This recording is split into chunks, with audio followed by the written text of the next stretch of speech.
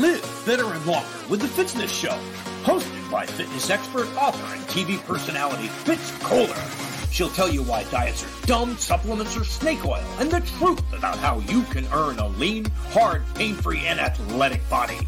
Now for our favorite bossy blonde, Fitz Kohler.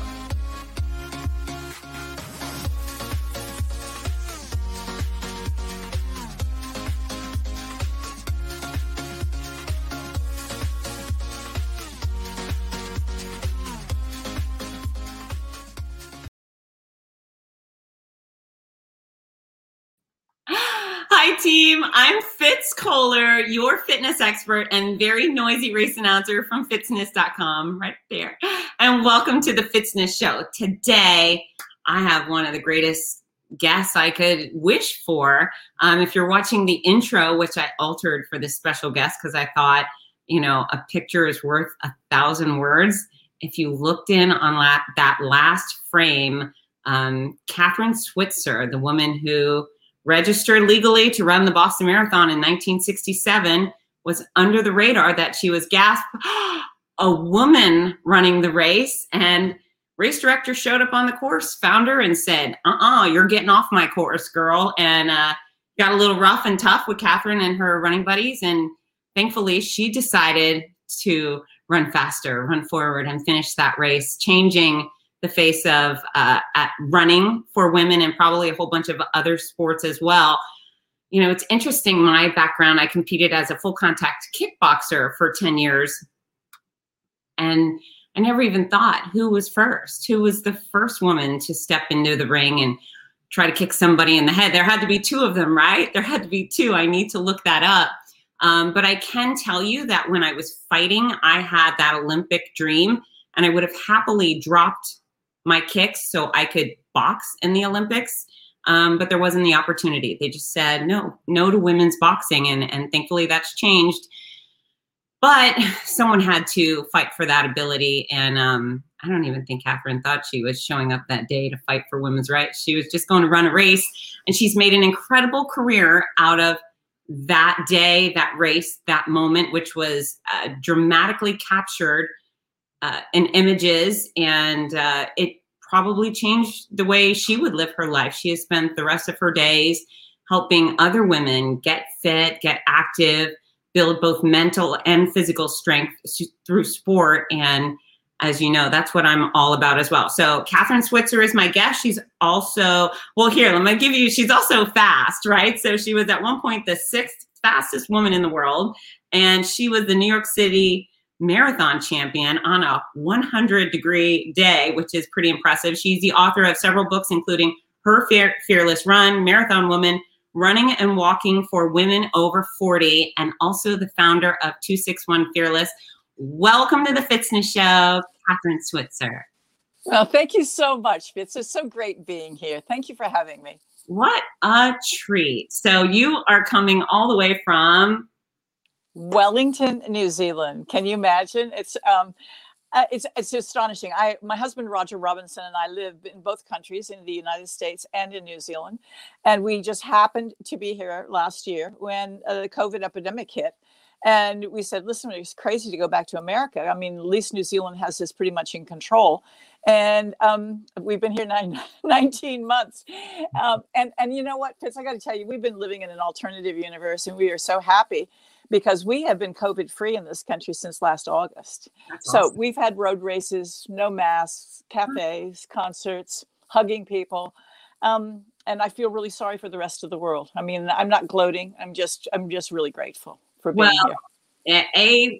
What an awesome place to be stuck. And I'm in that one state in the Union, Florida, which has also been living pretty free for quite a while now. We're leading the charge for the continental U.S. But yeah, New Zealand sounds pretty fancy and fantastic for a variety of reasons. Will you be back soon? Yeah, I hope so. I hope that we fly back maybe in September and be there in time for the Boston and New York City marathons and anything else that eventuates. But the question is, can we get back to New Zealand easily? You know, even our Olympic team now, which have gone to Tokyo, have to quarantine for 2 weeks when they get back. So not sure we really want to go into the quarantine, but we'll be with each other to be okay. We'll write another book or something. Yeah, you guys are pretty productive. So 2 weeks of romance and writing, I can see it all. Now, Kathrine, before we dig too deep, there's a huge percentage of my audience is made of runners and probably does know your story, but then I have a bunch of just regular fitness fanatics, and apparently there's some people who just like me who don't exercise at all. Do you mind rehashing your tale from your first Boston Marathon for us? Well, Fitz, this can be an endless story, like 45 minutes long, or we can do it in 4 or 5 minutes. So let's do the shorter version so we can get into questions and everything else. Here's the story. When I was 20 years old, I was a junior at Syracuse University, and I wanted to run because there was no intercollegiate sports for women. And I asked the track coach if I could run on the men's cross country team, and he said, no, not officially, but if you want to come work out with us, it's fine, thinking I'd never show up. So I showed up. The guys were wonderful. Okay. That's the first big step. Men in running have always been wonderful to women who run. We've been really blessed that way. But there was one guy in particular who was a volunteer coach. He was 50. He was ancient. And he had run the Boston Marathon 15 times. And he took me under his wing because he felt so sorry for me. I wasn't anywhere near as fast as these guys. And they're all scholarship guys. And so we began running together, and we realized that I was really good as we got longer and longer, but I couldn't go very fast. And so I told him that one day I wanted to run the Boston Marathon. And he just sort of laughed. He said, well, a girl couldn't possibly do it. And I said, well, why not? I mean, I started with you at 3 miles and now we're up to 10. And he said, yeah, but 10 is not, 26. And I said, I know that, but I mean, I can improve. And he said, no, a woman can't do it. And so I rattled off a bunch of names of women who had run a marathon, including Roberta Gibb, who'd run the Boston Marathon in 1966, jumped out of the bushes and ran. He didn't believe it. He said it was fake news. and honestly, we argued so badly that finally he said, look, if you showed me in practice that you could do it, I'd be the first person to take you, for heaven's sakes, realizing that, no way. So anyway, we trained. And the day came to run 42 kilometers, 26 miles. And I didn't think it was going to be long enough. So I said, listen, let's make sure it's really long enough. So let's run another loop of 5 miles. And that was going to be a 31-mile run or a 50K run. Ultra. And he said, well, you're kidding. And I said, no, come on, let's keep going. And we finished this workout, and I threw my arms around him. I was so excited after 31 miles, and he passed out. And when he passed out, he came to, and he said, women have hidden potential in endurance and stamina. And so that's when we really discovered kind of this other planet, which was that women really do have exceptional capacity and probably superior capacity in endurance and stamina than men. And that's is bearing out now in ultra sports, as we see finally. And so he said, look, okay, I'm taking you to Boston. So he was the one who insisted I officially register. He said, listen, this is a serious race. He says, it's like the Olympics. You don't go just jump into this. And I said, well, what do I do? And he helped me. He had an entry form. He signed up. I signed up. We had to provide our AAU numbers in those days and travel permits, a medical certificate. We had to do all this paperwork. And we had to pay an entry fee. It was $2. That was a big deal.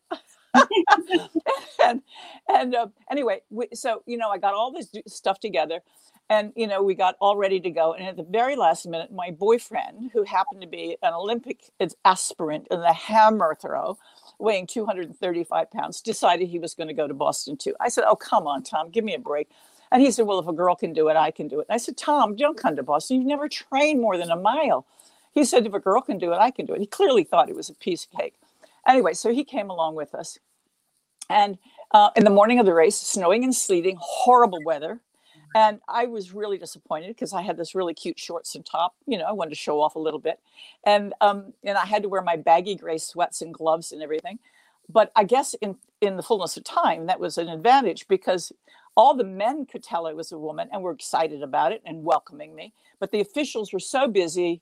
Everybody looked alike to them. We all looked like refugees. And it was like 2018 at the Boston Marathon. Everybody wore everything they had. It was just terrible. Anyway, so the gun went off. Down the street we went, and now I'm really relieved. At last, we're at Boston, going to Mecca.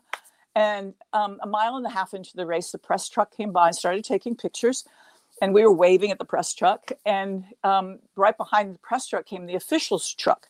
And the officials were the timers, the scorers, and a guy by the name of Jacques Semple, the co-race director. And he was getting teased by journalists who were on that truck, saying, there's a girl in your race. She's wearing numbers. And he just lost it. You know, he was an overworked race director. He was a product of his time. Anyway, right. Lost his temper. Boston was his baby. Thought I was making a fool of him. And he came up behind me. I didn't see him. I only heard him at the last minute because I heard his shoes coming fast. And I turned around really quick and he just grabbed me and screamed, get the hell out of my race and give me those numbers. He tried to rip off my bib numbers. And I was just so shocked and blindsided. I jumped away from him and then he grabbed me again and pulled me back and tried to rip my numbers off the front. And he missed my front, so he went for the ones on my back. I caught the corner of it. I actually have it here. Hold on, let me get it for you. There it is. There's the number. Oh, that's pretty cool. Isn't that cool? And see, let me get this right. I get this. I've got my cell phone here. This is I can't go which way it goes. Okay. The clue. There you go. Okay. Anyway, and my coach was screaming at him, "Leave her alone. She's okay. I've trained her." And with that, my boyfriend took him out with a crossbody block and sent him flying. And Arnie, my coach, said, "Run like hell." And down the street we went. And the press truck stayed with me and was so mean and so aggressive. What are you trying to prove? When are you going to drop out? When are you going to drop out? When are you going to drop out? Quit. When are you going to quit? You're not serious. You can't be serious. And it was, I was only 20. And this was a reward from my coach for proving to him in practice that I could do it. I wasn't there as a political person or making a statement, but I did the best thing at that moment. Instead of being afraid, I got really angry.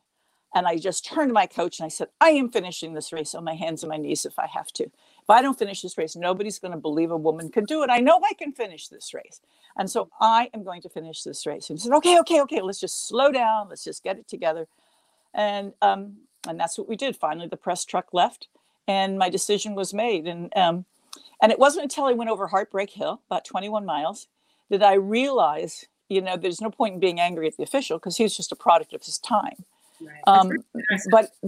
And then I got angry at women. I wondered, why aren't they here? Why don't they get this? And then I realized, that they weren't there because they were afraid that things like this happened to them all the time, whether it was, going into getting accepted into medical school or law school or even, participating in sports or anything. And everybody, told you weren't going to succeed and then made sure you didn't succeed. And of course, then to try, who's going to try? You're afraid. And I thought, oh my God. It was my feminist kind of eureka moment. Sure. And I said, I've got to finish this race and then create opportunities for other women. And then I also have to become a better athlete because I was running a 4:20 marathon that day. And I knew that I was going to get pilloried for a jogging time. And that's the next day, the race director said, I could have walked it that fast. That pissed me off so much that I just trained my brains out. And when I trained down to a 2:51, he shut up. But actually, here's what happened. I got suspended, actually expelled from the Athletic Federation for running with men, for running more than a mile and a half, for running without a chaperone, and for running, and this is the worst, for running with men. I mean, that's so sexually loaded. Like, what? Like, who else am I going to run with? I have no words. Amazing. So it was a totally, I guess, maturing moment. I often say I started the Boston Marathon as a girl and I finished it as a grown woman. And I really did. I learned so much from that moment. And I also learned how to be really fearless because I knew what was going to happen afterwards was going to be a lot harder than what happened in the race. And I was going to stick to my guns. And eventually what has happened, and that's what this interview is going to be about today, I know, is what has happened is nothing less than the most miraculous social revolution, and for men and women, of women's achievement, empowerment, of belief in their success, of their capabilities, of reaching out, of changing the world in terms of what women's sense of limitation is and is not.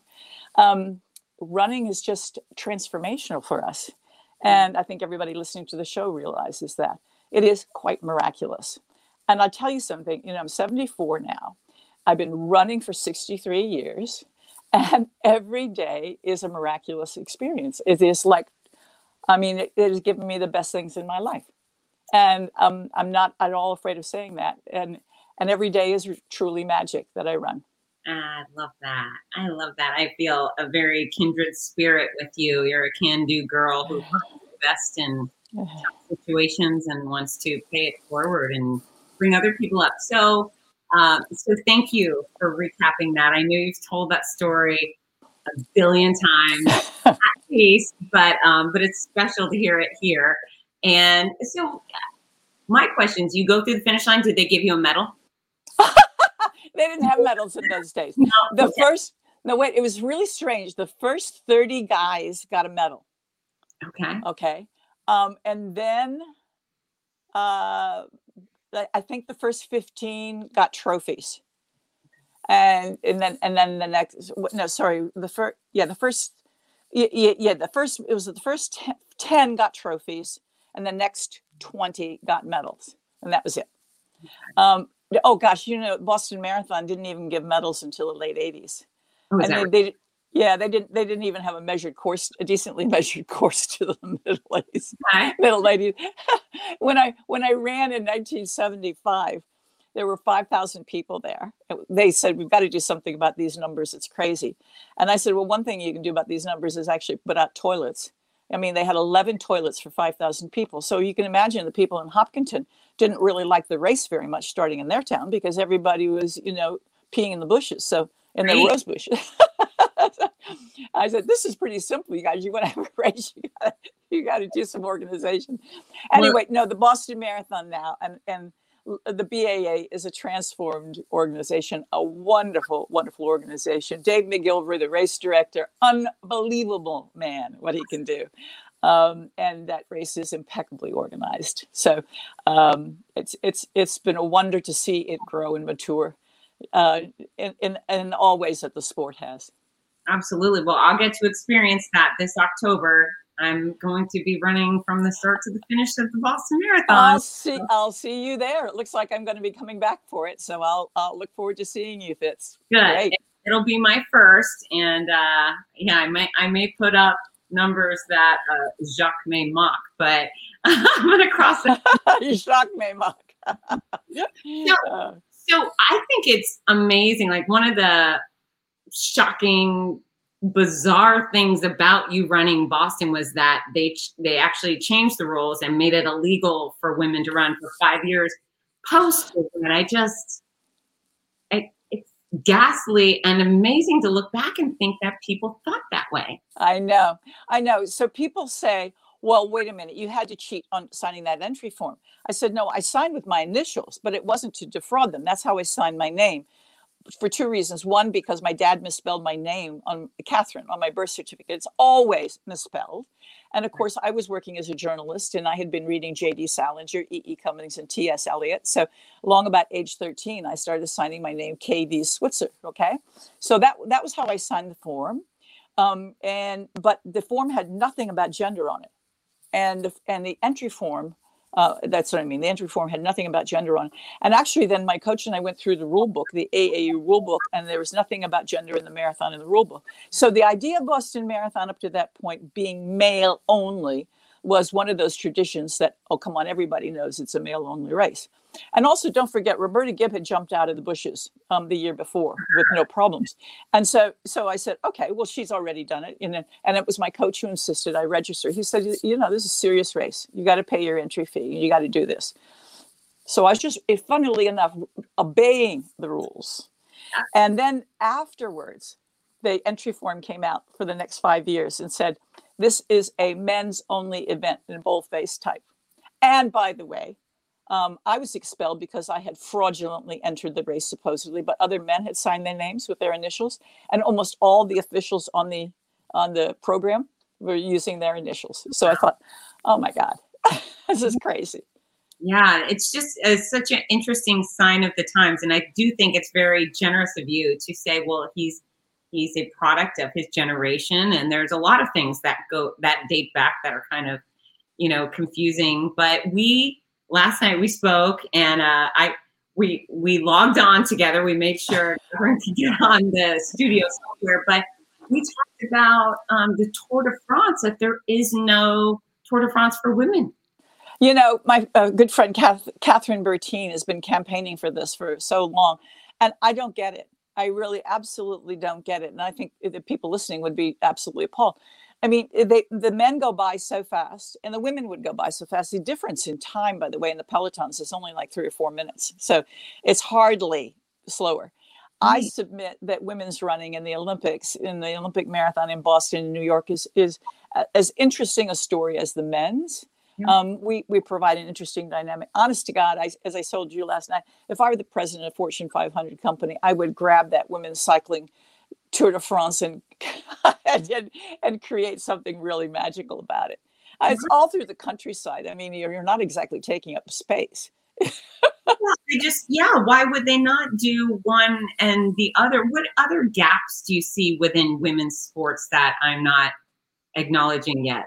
Oh, Fitz, I mean, sorry, there are millions and millions of gaps. Yeah. And they all have to do with our experience of understanding and watching. Okay. So for instance, I mean, I go back a long way. All right. I can remember when Billie Jean King and co started women's professional tennis. And they just got hooted out and said, nobody's going to pay to watch women's tennis. Are you crazy? This is stupid. Equal pay for the women. Well, now, is not women's tennis arguably as totally interesting, compelling, and top viewing as men's? It is. It is. Okay. I mean, and then you take a woman like Serena Williams. You don't want to miss that game, man. Really. Women's soccer, okay, is only beginning, in my view, to emerge. And I love it. I like it much more than men's soccer. Why? I don't like all the histrionics in men's soccer and that diving and, fake, It's not that the women play a cleaner game. It's that I can actually watch the strategy better. Right. And I like the continuousness of the game, and it doesn't keep stopping and, fouling and goals. I mean, penalty kicks and stuff. It just goes. So, but you know what? They're different sports in a way. Men's is about speed and power. Women's is about maybe the finesse, the strategy, the endurance. And it, earlier on in this discussion, I said that women have more endurance and stamina than men. And it's true. We're beginning to win the ultras, 6-day races, 3-day events, 24-hour runs. Oh, in Auckland last week, 2 weeks ago, we had this big event called Last Man Standing. And it basically you run until you drop, okay? And for the last 2 years, a woman has won the Last Man Standing. So how does this translate into a lot of other things? It doesn't mean one athlete's better than the other. It means we're different. But if you look at the history of Olympic sport, for instance, 3,000 years, roughly, of Olympic sport. It's all been about speed, power, and strength. Women, I mean, were in the beginning even forbidden to watch the Olympic Games. So the fact that we're in them is quite a landmark. But we don't have yet a lot of events which give us opportunities for our unique capabilities. And so we've got to create those. And that's one reason why I fought so hard to get the women's marathon in the Olympic Games. A lot of us were fighting for this, but we needed to prove to the International Olympic Committee that we deserved to be there. And the way to do that, I felt, was to create so many opportunities for women only in running around the world that we could present the data and statistics to the IOC. And we did. Eventually, with the Avon Cosmetics company, I organized races in 27 countries and 5 continents, which far exceeded the Olympic requirement. But at the same time, we had to get medical data to prove, that a woman's uterus was not going to fall out if she ran a long distance. Fantastic, yeah. Quite the contrary. I mean, she's probably better at the marathon than she is at the shot put, if you see what I mean, or the 100-meter hurdles. So it is about what we can offer. And I think an interesting thing, I'm not showing off here, but night before last, I spoke at the UN, the Council of Human Rights. Yes. And I said, because it was a kickoff on how human rights and sports can work together. And it was done on the eve of the Olympics, the Tokyo Olympics. And I said, do sports always have to be the same in the Olympics? No. It's a living, breathing thing. What is to keep us from having, let's say, a 24-hour run or a 6-day race, maybe with half the team is men and half the team is women? Yeah. I mean, that kind of diversity and inclusion we see in a road race all the time. So I think it could bring really great dynamic to the Olympic Games. So we just have to think out of the box some more, and we have to encourage women and men to think out of the box and to create events that are really great. Running has done amazing things in terms of its creativity. So, but we still have a long way to go. So I'm going to pause for two things. A, I'm so sorry to all of our people that have been sending in comments. I've been laser focused on Kathrine and not seeing that people are commenting and going, hey, I love you. So Rudy started as a girl, finished as a woman, as good as it gets. I agree. So there's some love coming in, and I'm not going to ignore you guys anymore. So there's some hot topics within sports I'd like your thoughts on. So there's, the wage gap. And I'm all for equal pay, equal opportunity, but the men's sports simply bring in a greater profit. Where do you stand on that? Oh, well, I mean, it's almost unreal. It's almost unreal, what top football players are getting around the world, whether it's gridiron football in the United States or it's with the European Championships going on right now, right? Those guys are making godzillion dollars. Okay, I don't resent people earning a lot of money when they do something well. I really don't. But to say that women don't deserve it because they're not interesting or they don't play an interesting game, it's a matter of time and exposure. So if we could get more pay and more sponsorship, people actually take you seriously when you get paid well. That's really interesting. and when before the horse type thing. Yeah. So when we make it happen, then they get taken seriously. So I do, and I believe hugely in corporate sponsorship because you can't ask governments to keep paying for it. But I also find it's not just a disparity with women; it's a disparity with poor people. I mean, poverty, religious restriction, social restriction, all these things are holding us back enormously. And there is so much talent out there. I mean, talent really is everywhere. It just needs an opportunity. Right. And so, again, I would love to see not these players necessarily give back any of their money, but they could easily afford to do a tax write-off by creating different kinds of programs and scholarships and community outreach to create different opportunities, create sports, create the events. And that would be really cool. And what a legacy that would be. I mean, I found when I sat down one day, I had the opportunity to create the Avon program. I had a very tearful afternoon with myself because I knew that meant there's no way I was going to have the time to train for a marathon and run it the way I wanted to run it. And I said, you know what? You've always wanted to be a jogger, not have to run and prove yourself all the time. And I threw myself into that career and realized this sponsorship, is going to change the face of women's running and therefore sports, and it did. So there are many, many opportunities out there, and there's a lot of corporate money that could be better spent, I think, on that, rather than pouring it all in to, let's say, soccer, where maybe you get one advertising hoarding around the stadium. How about creating a whole community program so a kid grows up loyal to you? I mean, that is fantastic. Right. It's just, but sometimes people just want to write the check and they don't want to do the work. Now, do you think there's anyone, for example, in the WNBA who should be making the same amount that LeBron makes? Do I think that? Yes, in an optimistic, ideal world, sure. Sure. But the point is they need to attract the audience, and in soccer, the women need to fill the stadium. Yes, But right. they will do that if they continue to get the exposure. Yeah. And if the events are pumped up. It's been proved time and time again. Everybody said nobody would watch the women's marathon in the Olympic Games. Are you kidding? There were 95,000 people. Every seat in the stadium was filled.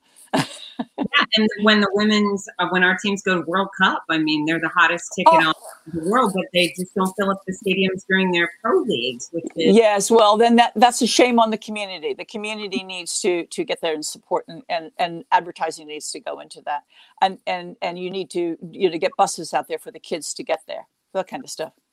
Give them the wherewithal. So, Dennis Lebman wants to know, how were you able to make money from running back in the days? I didn't. You didn't. We weren't allowed to. I mean, I was scrupulous about not taking money because the big guns and money were taking it what we call under the table. We had something called amateur status. We were amateur athletes, and therefore you had a job, and it was shameful to take money. And if you did take money, you were going to get kicked out of the organization. And so, for instance, when I was banned after running the Boston Marathon, that's like being excommunicated from the church. Okay. And when I got back into the running, a lot of sponsors came to me and said, "We'd like you to wear, our name on your shirt when you run the Boston Marathon." I said, "No way, I can't do that, because if I was found to take money, I would lose my amateur status."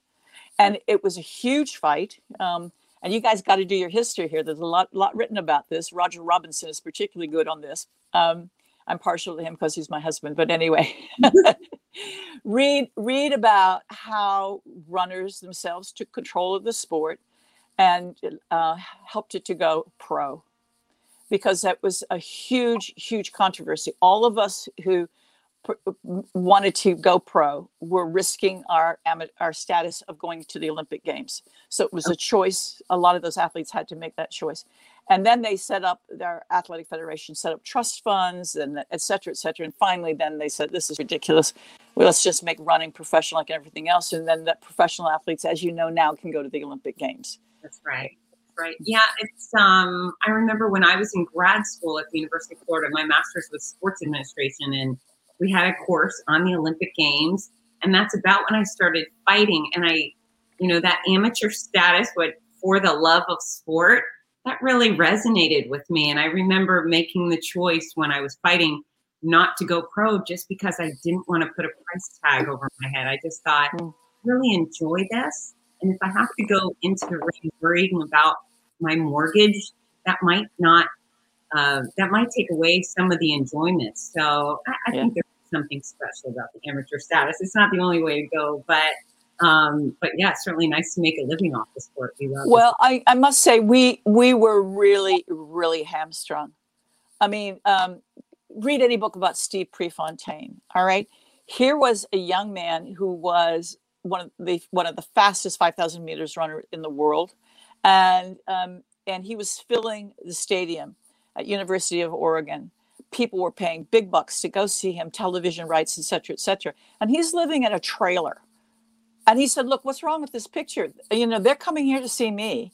I deserve, an income here, or a piece of the gate or something." Oh my God, the press took him apart like he was the bad old boy, smart ass kid. What are you talking about? And the press was really always trying to get athletes and find out that they had taken. Oh, there was this wonderful athlete called Wes Santee, and he was going to be one of the first guys to break the 4-minute mile. And he had taken, it was a bribe actually. He had taken a gift of a prize that was, you couldn't take a gift that was worth more than $20 or something like that. And somebody had said the first prize is this camera. And so he took the prize, the camera. Well, then somebody revealed that the camera was actually worth $40, and they kicked him out of the AAU. Wow. Because he said, "You're a professional." And here was a guy who was living off the sniff of an oily rag. Oh, I mean, I cannot tell you how our athletes suffered. Oh my God, I was working 3 jobs and putting a husband through grad school when I was training 100 miles a week. It was a very, very difficult time in my life. I wrote a lot about it in my book, Marathon Woman. Everybody thinks that book is, about running, but it's actually not about running. It's about the struggle. and about the prices you pay. And I just think how much better my life would have been if, I mean, we couldn't even afford gas for our cars to go to races and stuff. So really ridiculous. So I am very, very happy about what the athletes can do now. You have so much interesting history in your head. I love it. I could talk to you for 100 hours, Kathrine. All right, we got another hard-hitting question from Dennis. What are your thoughts about biological males competing in women's track and field events? Do you think there should be a third category? You know what? First of all, I don't have enough science to answer that question well. Let me tell you 2 or 3 things, though. First of all, I am delighted that we can have this conversation. I mean, isn't it great? Sport is for everybody. I believe that everybody on the planet deserves the opportunity to participate in sports. All right. Regardless of gender, color, race, religion, whatever. All right. That is very, very important for me. But we also have to keep it fair. And I don't have the science right now at hand to do that. We're working on it really hard. There are 2 things that bother me a little bit. One is that I really, really hate the fact that, especially in the United States, there are a lot of politicians who are jumping on this cause and creating this incendiary discussion and creating divisions and hatred. I hate that. This is a time, this is the second thing. Let's not be emotional. Let's not be crazy about this. Let's sit down and talk about it. We're smart people. We can figure this out. And, but I just have to smile and say, oh my God, I'm running in a race and I don't, the guy next to me is a different race and different color, doesn't speak my language. And I can't tell the gender of the person on my right. And you know what? We're hugging each other, at the end of the race and motivating each other. And, we have the ability to be diverse and inclusive and respectful. Yeah. So, I can remember back when I was first started running, one of the big fears for a woman was, oh my God, maybe you'll turn into a lesbian, like, oh my God, who cares, So we've come such a long way. I know we can get through this. Yeah. And I'm with you. I want everybody to be able to participate. I mean, health and fitness is for everybody. I always say fitness is unpolitical. I want the Republicans and the Democrats and the intermediate people. I want them all to exercise and eat right. And so I'm hoping people come up with solutions that are fair and suit the best interests of everybody. Yeah, it's a tough situation, right? Well, yeah, I mean, it's difficult. Sure, but things are difficult. I mean, convincing the International Olympic Committee that women were capable of running a marathon was difficult. So we'll get there. But we have to be able to sit down and discuss it and get the science and get it sorted out. There's room on the track for everybody. There's room on the road for everybody.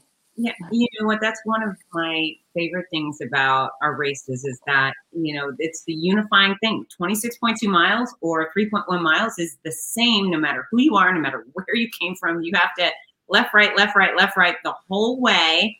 And we can all do that together. There's a quote I pulled up for you. And this is why I love what I do. This is why I love standing at a finish line. Because you said, if you're losing faith in human nature, go out and watch a marathon. And it's almost absurd that people pay me to do this work because it's so fulfilling. It's the best thing ever, isn't it? Yeah, I'm glad you're getting paid. Yeah, me too. Yeah. I earn my living and I provide a great service to my event. But that quote is actually, I get credit for the quote, but the quote is actually was my husband's, and it was from the book we wrote together called 26.2 Marathon Stories, and the next thing we knew, we saw it on T-shirts. We went to a marathon someplace, and people were walking around saying, "Here's your shirt with my quote on, your quote on," and I said, "Well, that's nice. Where's my percentage?" No, that's fine. It's fine. All right. Pretty has a great question. What effect, if any, do you think having no spectators in Tokyo might have on the Olympic competition? You know what? My husband and I were talking about this at breakfast this morning, and I said, "Oh, these poor people." I mean, just, for some, it's going to be great.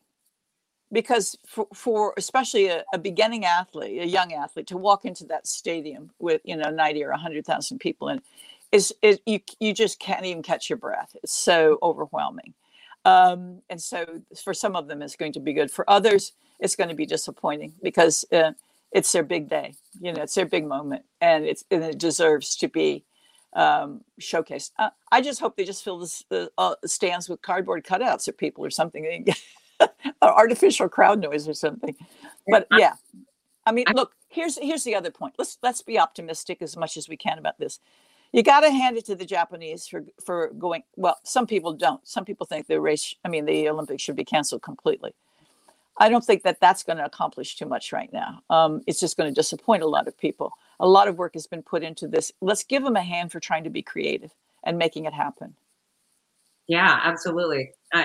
These athletes don't need another year out of competition, or worse, the cancellations. So anything that gets them to their start lines or on their courts and mats, it's a win, don't you think?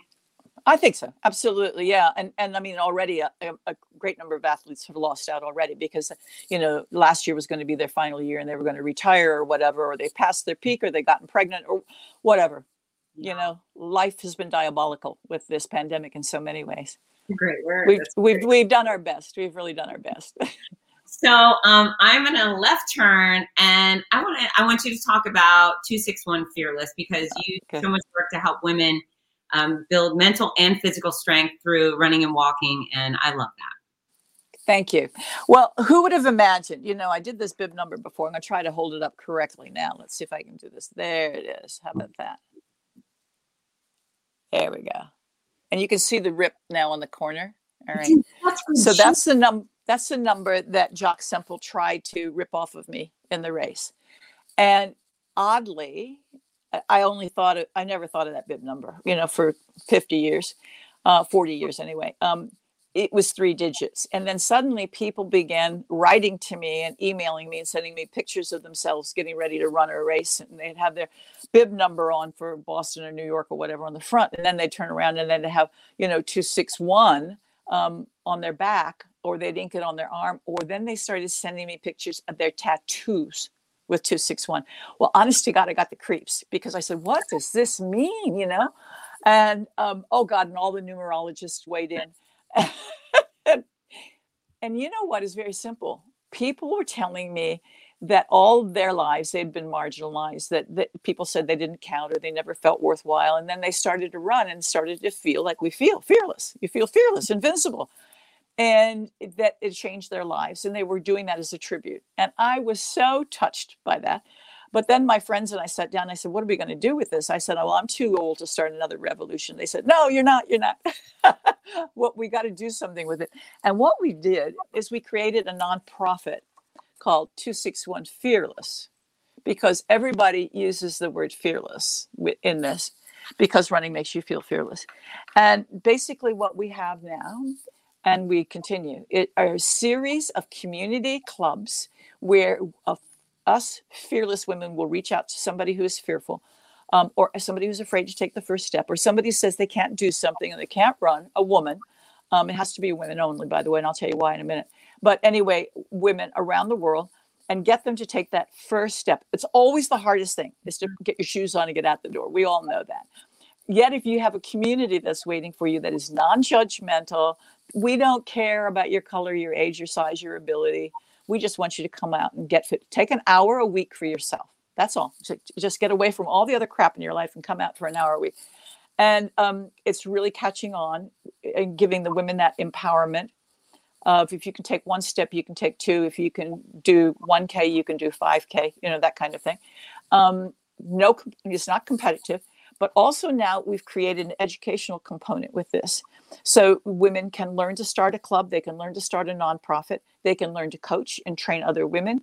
They can take a leadership role. Eventually, they could even create a club that a nonprofit where they actually earn, can make it like a small business, a nonprofit business, helping other people, reaching out in the community.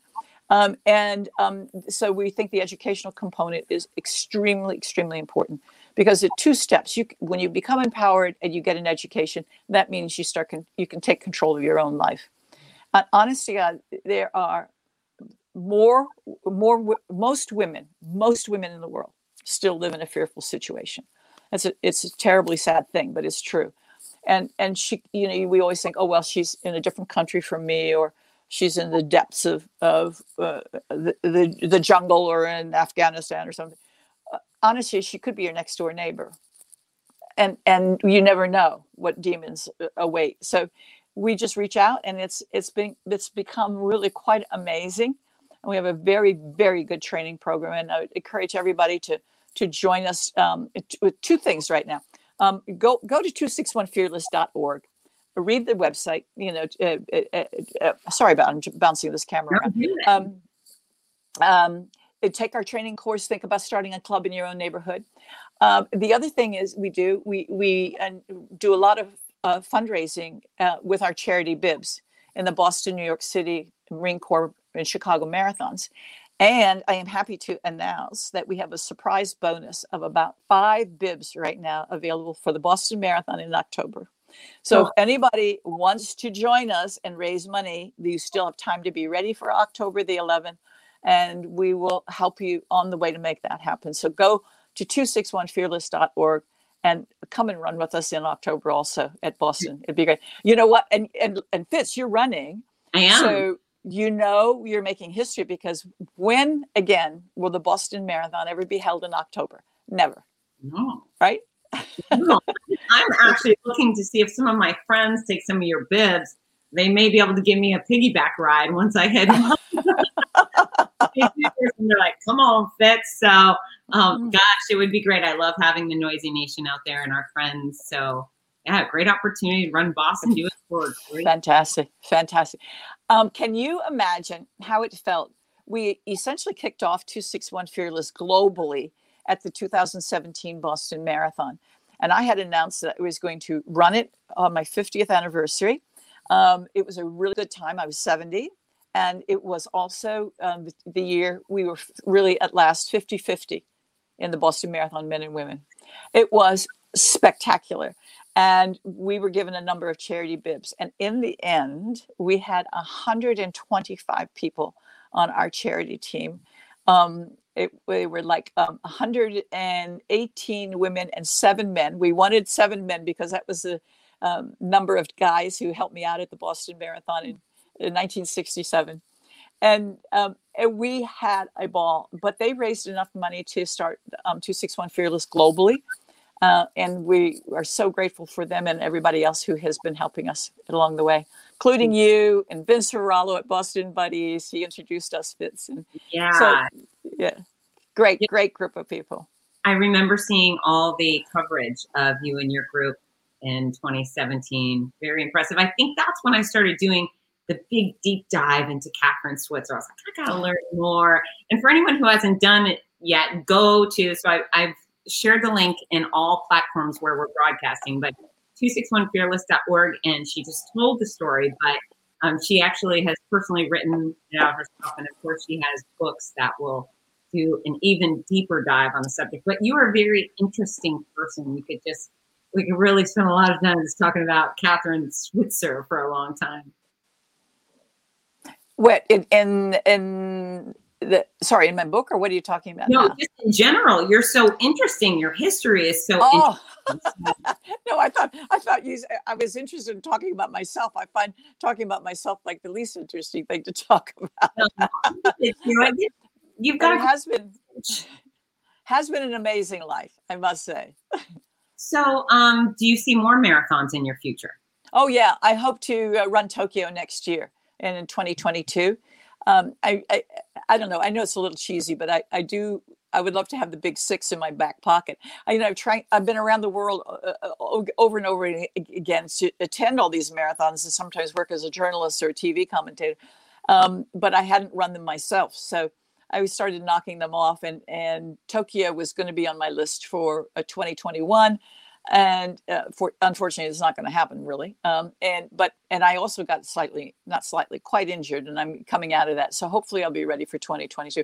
And believe it or not, after broadcasting it several times, and being there a lot, I have never run Chicago. So Carrie Pinkowski is going to have to deal with me in a couple of years. Okay. All right. Yeah, I don't think it's cheesy at all to want to do those, the World Marathon Challenge or the Big Six World Marathon Challenge Dennis Lebman just put on. Do you have any interest in 7 marathons in 7 days on 7 continents? No, my credit card can't take it. I bet you get a sponsor. I bet Avon would jump right on board and be like, hey, we got your back, Kathrine. Besides Boston, I'm going to remove that because that's a very special place for you. What are your favorite races you've run? Boston has always been my favorite. I've run it 9 times. I love it because it's so important to my history, and the course itself is interesting. I thought London was spectacularly fun as well. I've run Berlin is really terrific. Athens was, it wasn't a fun race at all because it's very, very difficult. But memorably, the 2500th anniversary of the Battle of Marathon, to be there and to run Athens on that particular marathon day was really very, very, very special. I would say I get as much fun sometimes from running a really local, dopey little race in the countryside, where it's like going back in the 60s and people just sort of show up and they have their number magic markered on the back of their hand, and then they have to get their own time when they come across the finish line. And then you go into the old schoolhouse and have a cup of tea or something. I love those things. But if I had to choose any one race that was my absolute favorite, it would always be Boston. Wow, I can't wait to figure out why. I'm going to go see for myself. Well, you're going to be surprised. I mean, it starts in a little village, and you wind through the streets of the suburbs, and everybody acts like there's an authority along the side of the course. And at 10 miles, they're going to tell you only have 2 miles to go. Right. I'm people bring out my kickboxing skills. It's interesting. Some people are like, get a drone or watch drone footage. And I actually want to be surprised. I'm the girl who I also don't watch trailers for movies I'm interested in seeing. If I know I'm going to watch a movie, I'm not going to watch the trailer. So I've heard a lot about Heartbreak Hill, and I've heard a lot about the start. And I've actually been to the finish line just working in Boston. But yeah, I'm looking forward to all the surprises along the way. Okay, we'll bring a pair of gloves. Okay. All right. Because it could be really cold. You don't know what the weather's going to be like. And no matter what, cotton gloves are always very, very handy because, you can get away with wearing less if your hands are warm. So, and, it's always good for sweat and snot too. I'm a snot girl. We get invitations, LA Marathon, and of course, we'd love to see you at Big Sur Marathon. Have you done Big Sur?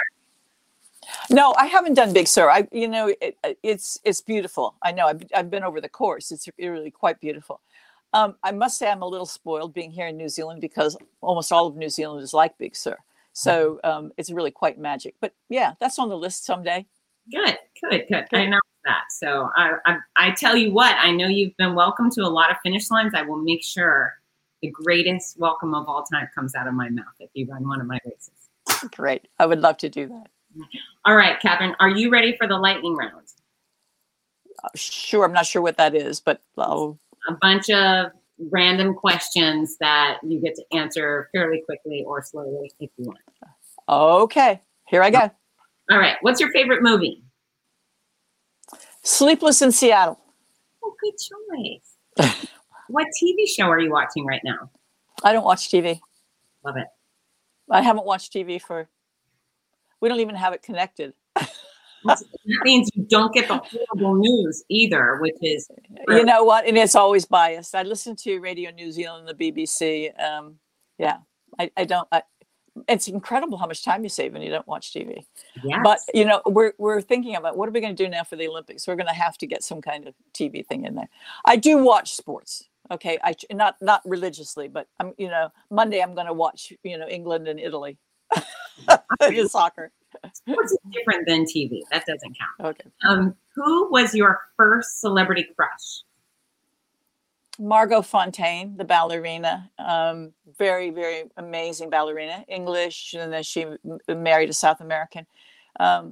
She took something so difficult and made it so beautiful, and it inspired me because everybody said the marathon is so gruesome and gross. I thought it could be beautiful. So I thought if Margot could do it with ballet, I could do it with marathon. There's probably not a lot of snot in ballet. Yeah, but there's a lot of vomit and blood. Believe me, it is tough. It is inhuman, really. Go backstage. It's such a great vocabulary. Inhuman. What is your favorite genre of music? Oh, golly. Well, classical, I guess, really. I mean, I love Mozart and I love opera. I absolutely adore opera. Oh. But I don't know. I mean, you can give me country western sometimes, and I'm a sucker for it. All right. Who would your favorite musical artist be? Well, I mean, Amadeus Mozart would probably be my favorite artist.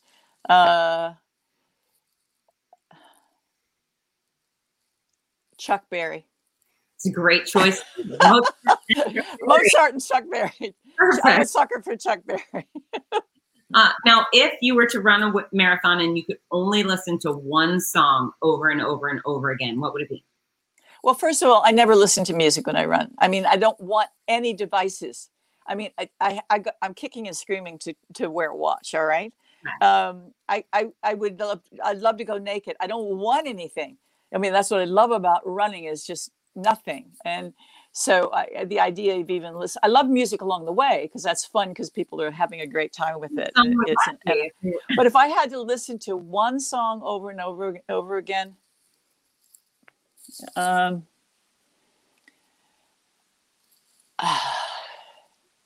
right back where we started from by 1975. God, come on, I know a Nightingale. That's a great not Florence Nightingale. It was such a great song, and it was the song. Every time I heard that before I started a practice or a race, I knew I was going to have a good day. That's a great song. I like that a lot. Are you a good dancer? No, I'd like to think I am. I used to be for about 2 years, but now I'm not anymore. As I've gotten older, I seem to have gotten clumsy and lost a lot of balance, and now I kind of look ridiculous. So I have to say, no, I'm not a good dancer. Okay. Do you prefer sweet or salty? I know a lot of guys in my past would say that's not true, but anyway. Well, their opinion counts. Do you prefer sweet or salty? Salty. What's the hard? I don't even buy potato chips. Oh, you come in from a run. I'll have a bag of potato chips before you even have a glass of water. I mean, it's just stupid. So I don't even buy them. I'm salty too. Though I used to like sweet. Now it's all salty all the time. And I have stopped off a few times at McDonald's to get French fries, which is right.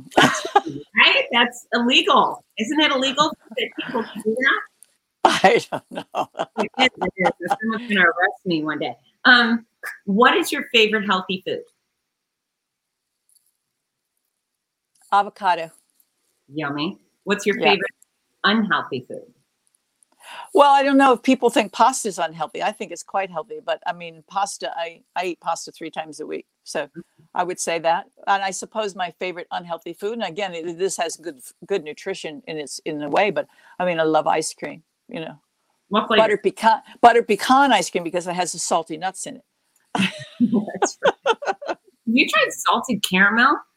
Yeah, I could do that too. That's really good. I have actually had salted caramel chocolate chip cookies, which once again, probably illegal, but very delicious. My other favorite unhealthy food, I suppose it's unhealthy, but I find it life-saving, is coffee. I've tried to limit myself to 1 big mug a day, but it's not easy. Tea. What was it? Where'd it go? Oh, besides running and walking and hiking, anything on your list, what is your favorite exercise?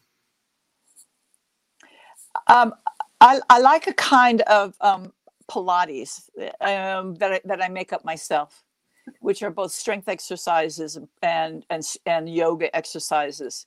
And I love several times a day, I just go lie on the living room floor and stretch and do these exercises just because they're as relaxing as they are good for me. Absolutely. Very valuable strength training. Yeah. I'm incredibly supple, and I know it's because I've done that all my life. And sometimes people come over to chat or something, and after a while I'm on the floor stretching and talking to them at the same time, and I hope they don't think it's rude, but it's like, I'm multitasking. Walking the walk, I bet they probably go home and do what you do. They're probably like, well, Kathrine's on the ground stretching. I should do that too. So I would love to think that. I don't think so, though. And then my question is, what's next? Oh, man, that is always a tough thing. I'm riddled with guilt that during lockdown, I didn't write another book. But I mean, I had so many other things to do, and so many. Honestly, my speaking opportunities have gotten enormous now because of Zoom.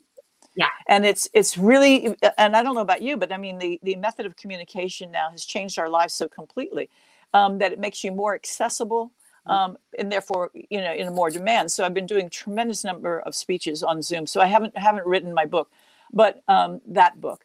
But there is another important book that's there, and I'm going to try to get that done.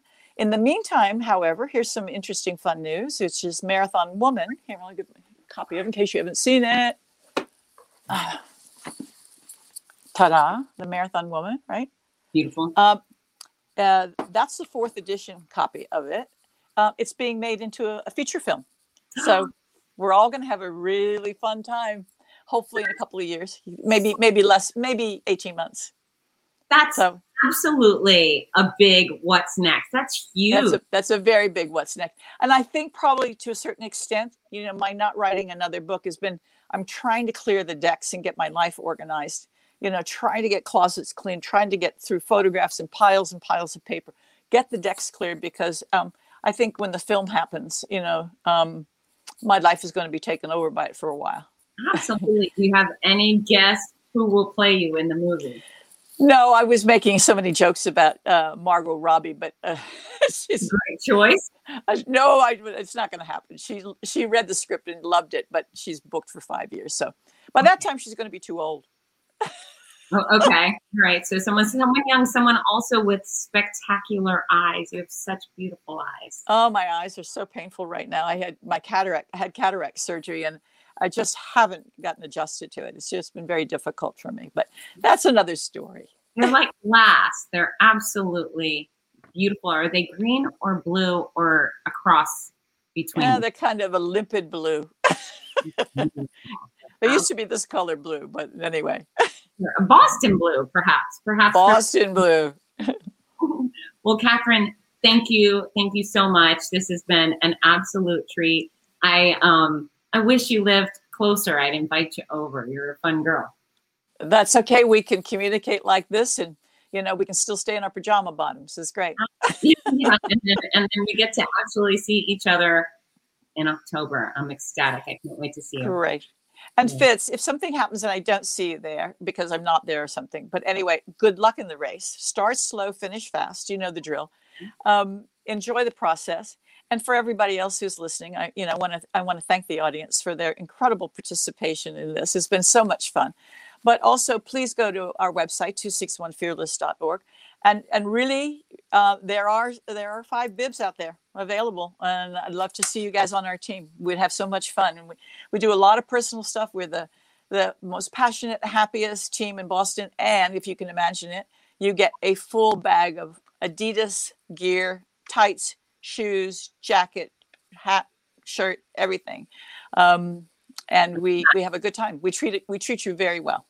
That sounds like a good deal. Well, I'm going to share that on my page. I'll share it in other avenues for you. And you're doing amazing things, and just a pioneer. I'm grateful for you. Thank you.